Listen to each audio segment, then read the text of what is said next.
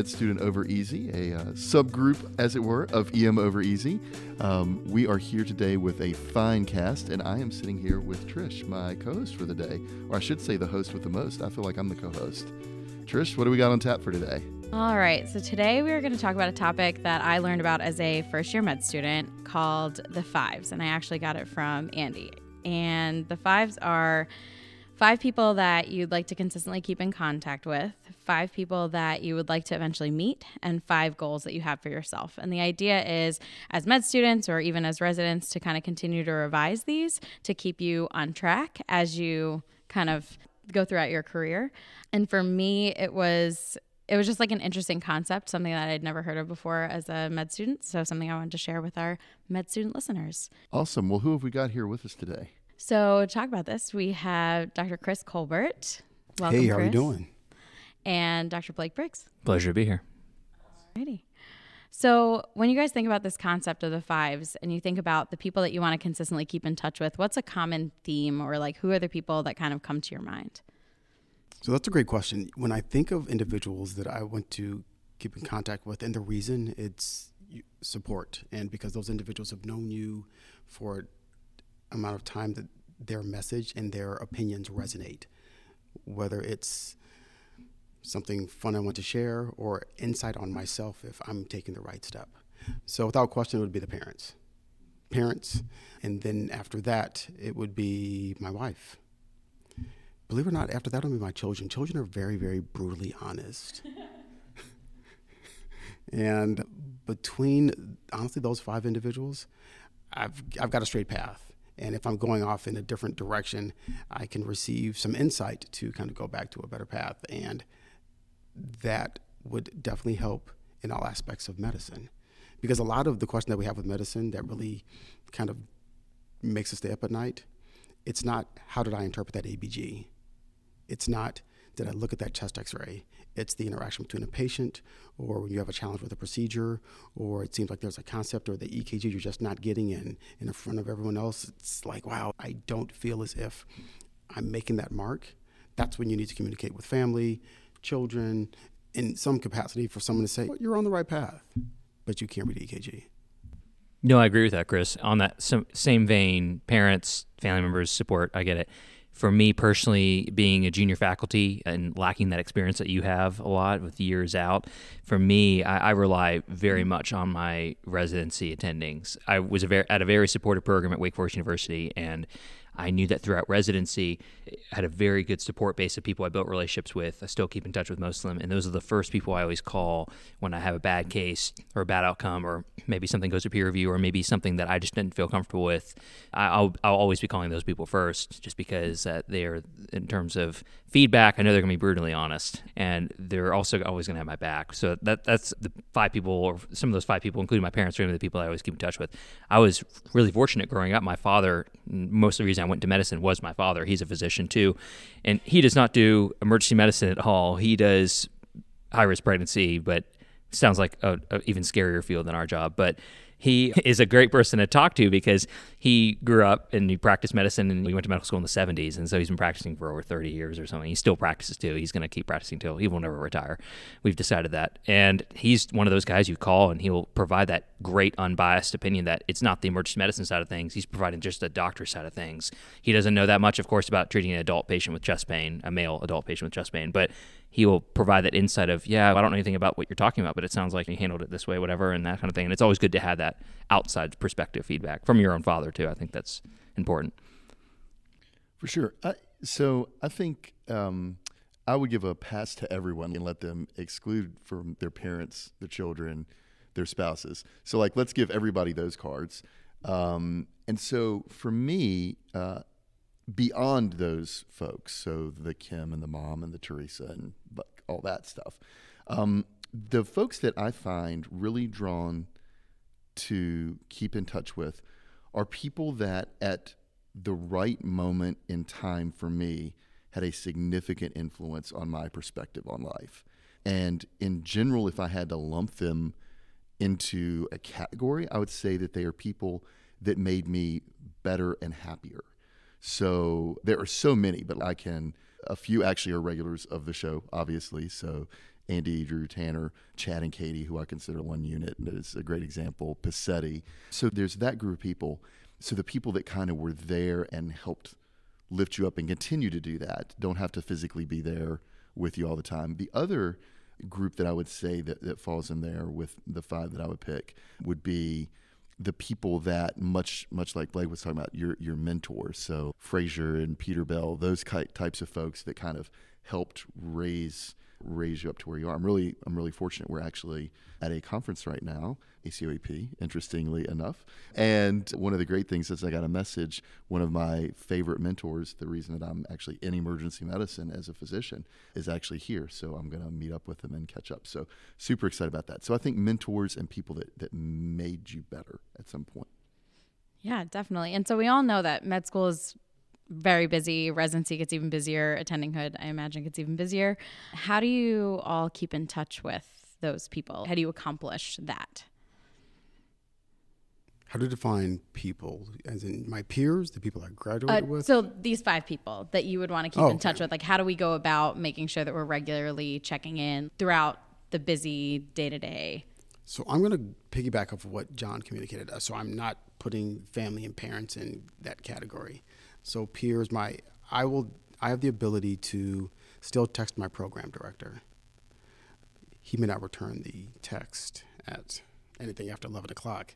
However, it's having a relatable conversation. So I'll text. We meet some things like ACOEP is a perfect example, where not only do I have program directors, I have my peers, and my peers practice in different areas of the United States. And so we can have a similar conversation on very familiar topics, but they see it through a different lens.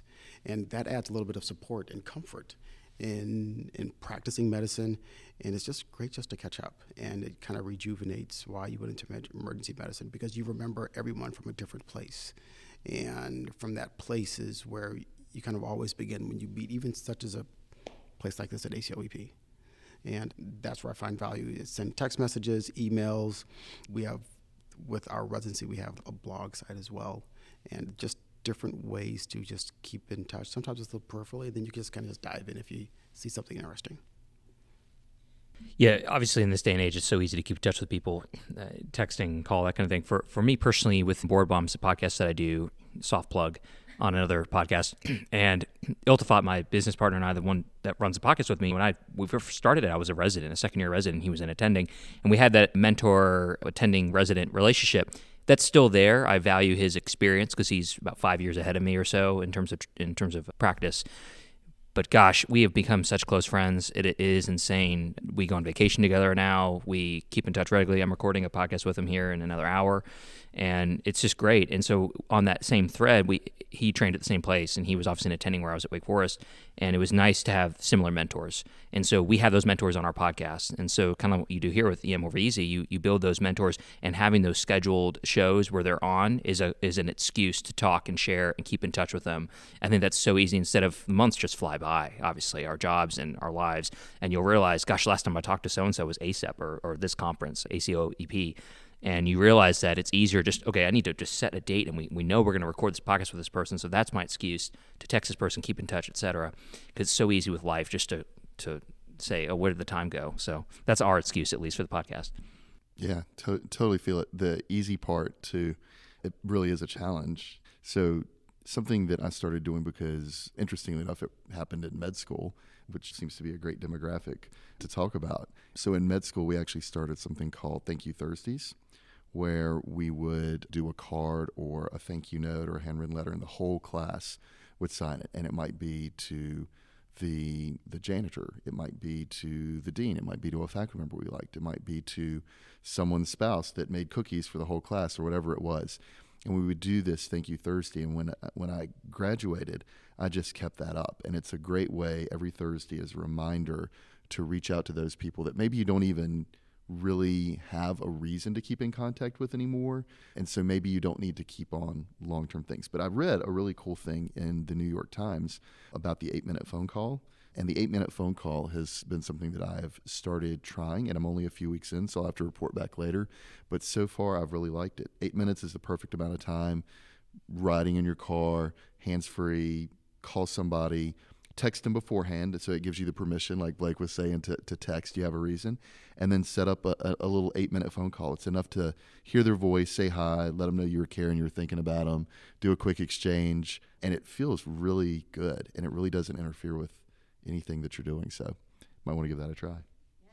Subtle flex, bringing in the New York Times. Right? Yeah, exactly. Right, exactly. Well, Drew got me a subscription for I picked Christmas. that up. I picked I picked it up too. Totally true. it up. Totally true. We're I can gonna have to access it now. cite- He always sent me articles, which I could never read, but after I used my 5 free for them. But for the record, the Thank You Thursdays, I'm going to steal that. That is an Please steal it. excellent It is the idea. It was game changing, and it changed the mood of our whole class because you're in the doldrums, right? Med school is tough, and then you get separated in 3rd and 4th year, and you're spread out. But if you take whatever group that you're working with, or whoever your peers or whatever, but you can just do it for yourself. And I mean, if you do it personally and you reach back to like those Sunday school teachers or like your 4th grade teacher, I mean, do you know how cool it is for one of them to get just a handwritten letter like, I'm a doctor now, and you were a big part of that, and you may not know this.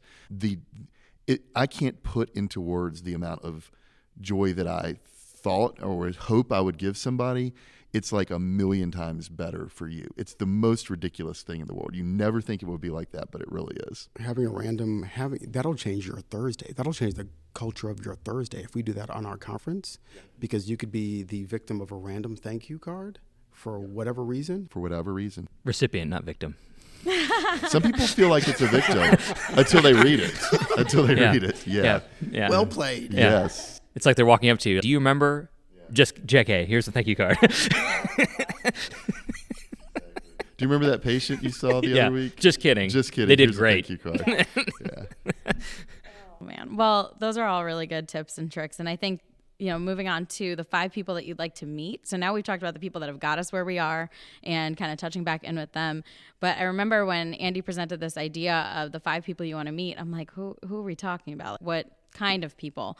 And immediately your brain probably goes to someone in your field or something like that. But it was funny because when he presented, he's like, no, it could be anybody, somebody famous, somebody that's doing what you're doing, somebody in medicine, somebody outside of medicine. So if everybody could think of one person that they would want to meet, who would you want Living or to try dead? to? Yeah, Well, that's a good it would question. have to be living Okay. because these are supposed to be actual people that you want to work towards meeting, that it is through the work that you're doing, you could actually encounter them. I'll take the hit and go first because I've been very blessed. Anybody that knows me would be Michael Phelps, but I actually got to meet Michael Phelps, and that was mind-blowing. So I've been very lucky. So I've met some incredible, incredible people. But one person who is very incredible that I've not met that I would love to talk to would be Oprah Winfrey. Just her ideas and the work that she did, and just an awesome force of taking what you're good at and building it into an empire, but not like keeping it all to yourself, like sharing with other people. I think it would be, I feel like I would, oh man, you get to hang 30 minutes and learn stuff from people. That would be mind blowing for me. So Oprah Winfrey. I think while you guys are thinking, mine would probably be Ellen Pompeo, she's the actress that plays Meredith Grey in Grey's Anatomy. And at first you're like, oh yeah, Grey's Anatomy, so cliche. But at the same time, and you would think too, it's, oh, well, she plays a character. And even if she's a character that has qualities that you would want to be, is she really that real person in real life? And she recently started a podcast called Tell Me. And so you actually get to hear her talking as her as an actress. And it's just so interesting how involved she is in the world around her. And she uses her influence to do really good things. And she actually has some of the same qualities and ideas for the kind of young woman that I would want to be also. So that would be probably mine. I got 3. Oh, wow. I knew this was going to happen. I've got three. Gosh. It would be Barack Obama, Amy Schumer, and I was honestly sitting here thinking who on the Wu-Tang Clan specifically I would want to. Those are all amazing. or if I get some Eric Clapton or Prince, some really genius. Man, this is a hard one. This is difficult. I'm racking my brain because then I thought, from my perspective, obviously I could name some educators, whatever podcasts would be too cliche, and that's not that big of a thing. And I've met a lot of people that do a lot of medical podcasts now, so it's like whatever. And then I thought, okay, team leading, because team building, how to be a good leader in the department, right? A physician lead. And then I thought greatest coaches of all time, team leaders of all time, and I have to say Greg Popovich. NBA coach, most winning coach. Don't even think he has a good personality to go get a drink with. He's one of those guys that you can tell just some old things over hard on the sideline, but big basketball fan. Not even a really big fan of his team, but I felt still one of those guys that I appreciate in terms of his winning approach, his stern approach to things. Love it. I could have picked a coach. Obviously, I think I asked Chris the hardest question that he'll ever have to answer. Yeah. So coaching how to lead. And Ted Lasso was a real person. I was going to say Ted Lasso is a real person. Yeah. Okay. Because Ted Lasso was another one that legitimately changed the way. I mean, actual coaches. There's a Wall Street Journal article. Sorry to piggyback off the New York Times. Wall Street Journal article that came out and said all these coaches around the country were watching Ted Lasso show because it completely revolutionized the way you were coaching. Like the approach, like you don't have to be this jerk anymore. It's like, no, actually leading with empathy and having a good example and telling people they're appreciated and liked and respected, like you were talking about earlier, the Thank You Thursdays, and that really goes a long way. And so I thought, I watched the Ted Lasso show. It was a funny, entertaining show, but it's really actually impacted the way I thought about it in the department, like how you treat people, how you show appreciation and gratitude, and it really goes a long way. So those two people. Yeah, no, I love all of those. One thing I want to highlight, though, is something that both John and Blake said is, well, I would say this person, but I've already met them. Or I would say these people, but I've already met them. And so something to the med students, by getting involved in doing different things like going to conferences and networking and using the people around you to elevate you, kind of like you were talking about, John, I think that helps you to get to meet those people. And so that's kind of how we accomplish that and how you guys have been able to meet those people that are kind of your heroes, or even if it's not somebody that you'd love to grab a drink with, it's like, wow, I could really learn a lot from this person. I would say my hero is Andy Little, but thankfully he's sitting right next to me. Well, Absolutely. I mean, I would say that most of us would say Nicely that. played. So Nicely played. I've already met him too. It's been there you go. Right. Yeah, exactly. He would have been on the list if he wouldn't have been the one to tell me about this. How bad am I shooting from the hip? Because what I would have said if I were really shooting from the hip is I said, well, I bet you didn't meet him at this morning because you were alone at church. Oh. No, I was with one greater than me. Right? There you go. I was going to say the cliche, I would have liked to meet the Pope too, but that's just a little too cliche. I don't want to go that way. Okay. But who wouldn't want to meet someone that famous, obviously? So just to round us out with the last five is 5 goals that you have for yourself. So as we talk about this, think about one goal that you had for yourself as a med student. And obviously we all had the goal of getting into residency, but other than that, one of the goals you had for yourself as a med student, and then one of the goals that you have for yourself now as attending and myself as a resident. From my life's experience, I would have never thought I would have been here at this table.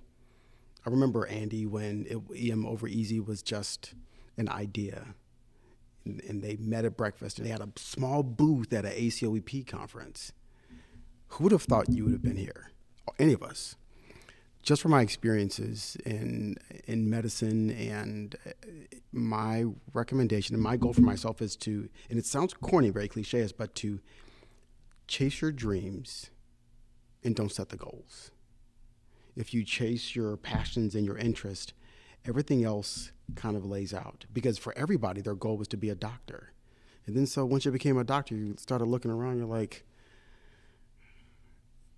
it's not as great as I thought it was going to be. There's got to be more to this one, because then you get a stethoscope, and then you go to work, and then you get your white coat, and then you realize that, hey, teaching is fulfilling, or working at the peer review at the department, or having friends that are in medicine, and we go hiking, and that is the fulfillment. That's the goal. It's easily attainable.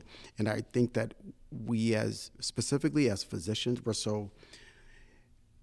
our life is based on what's the next step.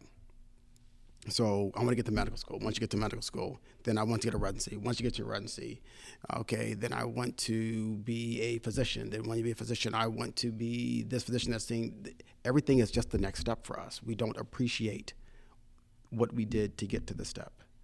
And you look back and you have all these amazing steps that you shared with so many different people, and you realize, well, wow, that's kind of cool. The journey was kind of better than getting here in the first place, and that your path to your goal or to whatever your success is what works. So my recommendation, kind of a long way to go to that, is to follow that goal, follow your interest, follow your passion, and that's where the success comes. that's where the fulfillment comes, and that's where the quality of life comes. I'd say for me, something that is not just work related, it started at work, but I've been working on a life goal of stoicism and becoming more stoic. And that for me is difficult because I am a very, what's the word? I don't want to say a assertive person, but when I was a resident, it's very easy to be reactionary as you're a student and resident, and you're learning to control your reactions to certain situations at work that are either life-threatening or emergent or not. And I know that for me personally, having the ability, and it's present in most of my mentors, of being in a situation and not letting things get to you, reacting in a certain way that's mature. And I think there's a lot of value in today's culture that's lost from many years ago of being a stoic. And stoic always gets a bad connotation because I think it makes you sound dry or emotionless, but it's not. It's being someone that is reflective, is meditative, and also mature in how they deal with things at work. And it also allows me to, hopefully will allow me more as I practice it more, to be someone who, the classic phrase, which I love to say, is don't just do something, stand there. It was the opposite of what was previously taught, meaning that you shouldn't rush into a room and react, shouldn't never run into a room and do things a certain way. You shouldn't shoot from the hip when it comes to comments or things that require more sensitive handling. So that ability to be more wise and sage when it comes to dealings, especially as a team leader, for me is something that's really important. Interacting with, as I discover more as a junior faculty, that I'm in a position, and assistant medical director now, of I have nurses, I have CNAs, technicians, other people in the hospital, that I have to be in a position of not the one that's complaining all the time, or not the one that's going to say, well, this sucks, why is it this way in the hospital, versus, okay, we need to think about that and come up with a solution for it. And so that's something that I've been trying to practice in my personal life, how I interact with things, and of course at work. Yeah, so mine is a little bit meta, but if you know me at all, you'll know that that's probably the way it was. It is. It's all virtual too. I had read something when I was a medical student that really changed what I wanted to be. I saw a quote, and it said, "What do you want to be when you grow up?" And it said, "Happy." And I was like 100%. That is actually what I want, because I was at the time very happy with emergency medicine and what I thought I wanted to go into, and being a doctor is being a teacher, and I wanted to teach. So I didn't know exactly what I was going to do, but kind of along what Chris was saying, I knew I just wanted, like, I didn't want to get to the end of my days, whenever that is, and be like, oh man, like I wasn't happy. So, and I've been very fortunate with that. But during the pandemic, I read a book, which I've shared many, many times for anyone of you that know it, but The Horse, the Mole book. You can find it on previous episodes. But